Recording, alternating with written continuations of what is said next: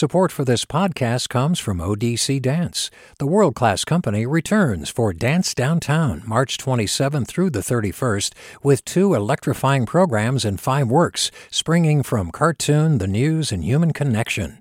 odc.dance/downtown. Support for KQED podcasts comes from Star One Credit Union, now offering real-time money movement with Instant Pay. Make transfers and payments instantly between financial institutions, online or through Star One's mobile app. Star One Credit Union, in your best interest. From KQED. This is the California Report. Good morning. I'm Saul Gonzalez in Los Angeles. As the year ends, we're stepping back from what we usually do on the show, covering the day-to-day news of the state. Instead, we're tackling some more unusual and bigger topics. And what could be bigger than space? What kind of year was 2021 for space exploration and our understanding of the cosmos? Well, one great person to check in about these things is KQED science reporter Danielle Venton, who never misses an opportunity to talk about wonders beyond our world. Danielle, thanks for joining us. Happy to, Saul. Well, let's start by talking about one of the most high-profile space trends over the past year, and that's space tourism. That's right. Yeah, 2021 was an enormous year for the private spaceflight industry or space tourism. There was a trio of billionaire men who were all working to get their rockets in space. You know, in July, we saw Richard Branson aboard a Virgin Galactic ship go to space or go to the edge, almost to the edge of space. And we saw Amazon's Jeff Bezos aboard Blue Origin. And then that was followed up in September.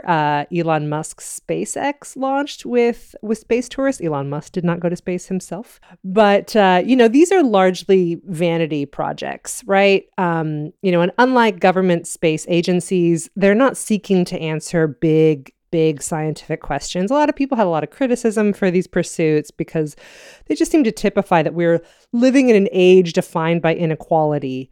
So if private space travel took a great leap forward in 2021, what was our National Space Agency, NASA, up to this past year? Well, they were super busy. To run through a couple of the highlights, in February, the rover Perseverance landed on Mars. Mission control was at the Jet Propulsion Laboratory in Pasadena. And the rover is in an area of Mars that it's assumed was once habitable. So it's looking for any signs of past life. Also on Mars, we had the first powered flight with a solar-powered helicopter named Ingenuity. That was also mission controlled from JPL. And it was extremely cool. So we've been talking about things that involve activities within our solar system. What about activities or research that goes beyond the boundaries of our solar system? What's some big news there? The whole field of astronomy is so excited for the launch of the James Webb Space Telescope. This is the biggest, most powerful space telescope ever developed. Really big deal. And the telescope will be searching for alien Earths, planets similar to ours that could possibly hold life, which connects to my personal favorite anniversary of the year. Saul, you'll be interested to know that this fall, the Drake equation celebrates its 60th birthday. This is an equation devised by astronomer Frank Drake. He lives in the Santa Cruz Mountains. And this equation that he wrote 60 years ago is a way to estimate the number of civilizations in the universe that we may possibly be able to detect someday. And the equation launched an entirely new discipline, the search for extraterrestrial intelligence, or SETI. And of course, the SETI Institute is headquartered in the Bay Area in Mountain View.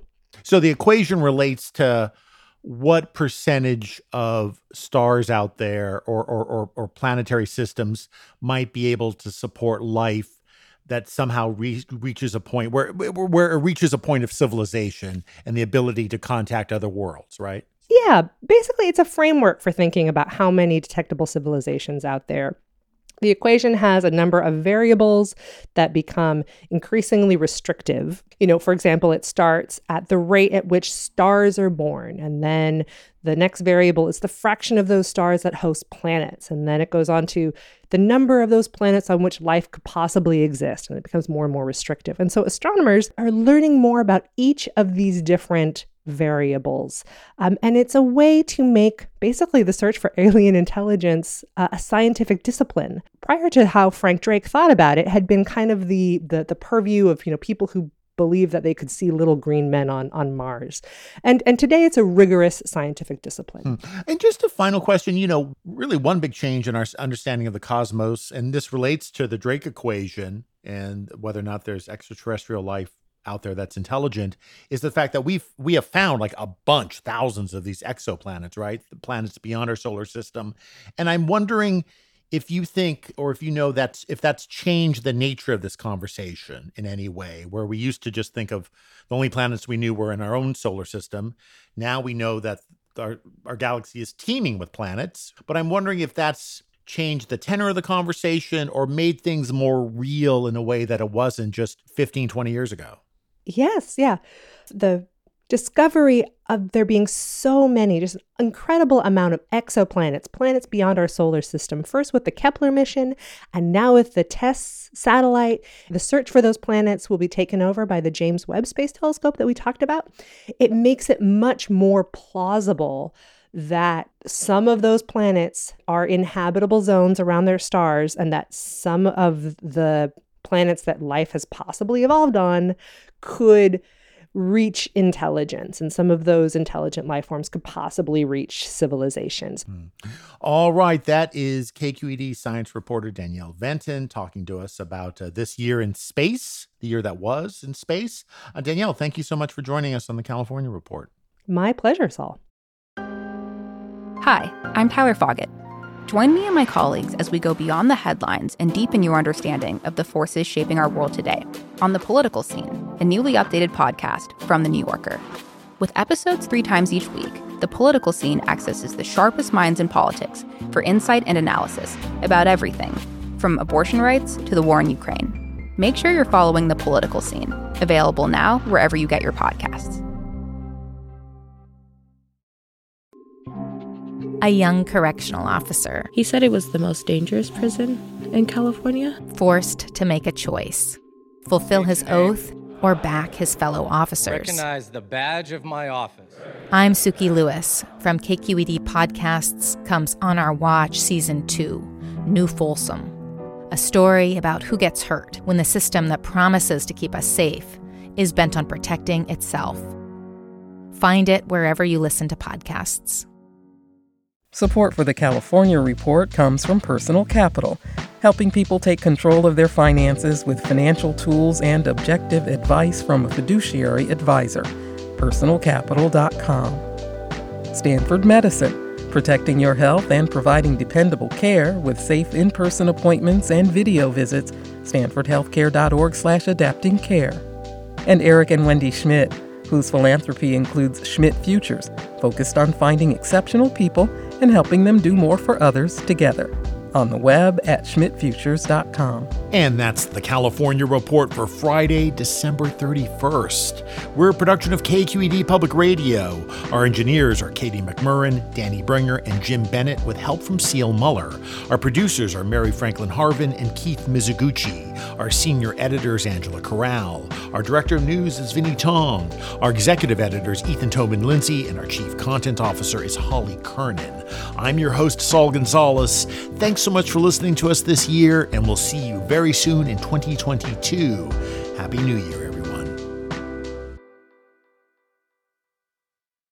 Support for this podcast comes from San Francisco International Airport. Parking at SFO is easy when you book online. You can choose dates and times in advance and secure the best rates to make your departure stress-free. Learn more at flysfo.com/parking. Support for KQED Podcasts comes from Star One Credit Union, now offering real-time money movement with Instant Pay. Make transfers and payments instantly between financial institutions, online or through Star One's mobile app. Star One Credit Union, in your best interest. Hey, John Favreau here. There's no shortage of political takes in 2024, but quantity doesn't cut it. We need a better conversation about the latest, biggest election of our lives. On Pod Save America, me and my co-hosts cut through the noise to help you figure out what matters and how you can help. Every Tuesday, Wednesday, and Friday, Pod Save America is breaking down the political news that makes us laugh, cry, and snap our laptops in half. Expensive year for laptops. Make sure to check out new episodes of Pod Save America on your favorite podcast platform or our YouTube channel now.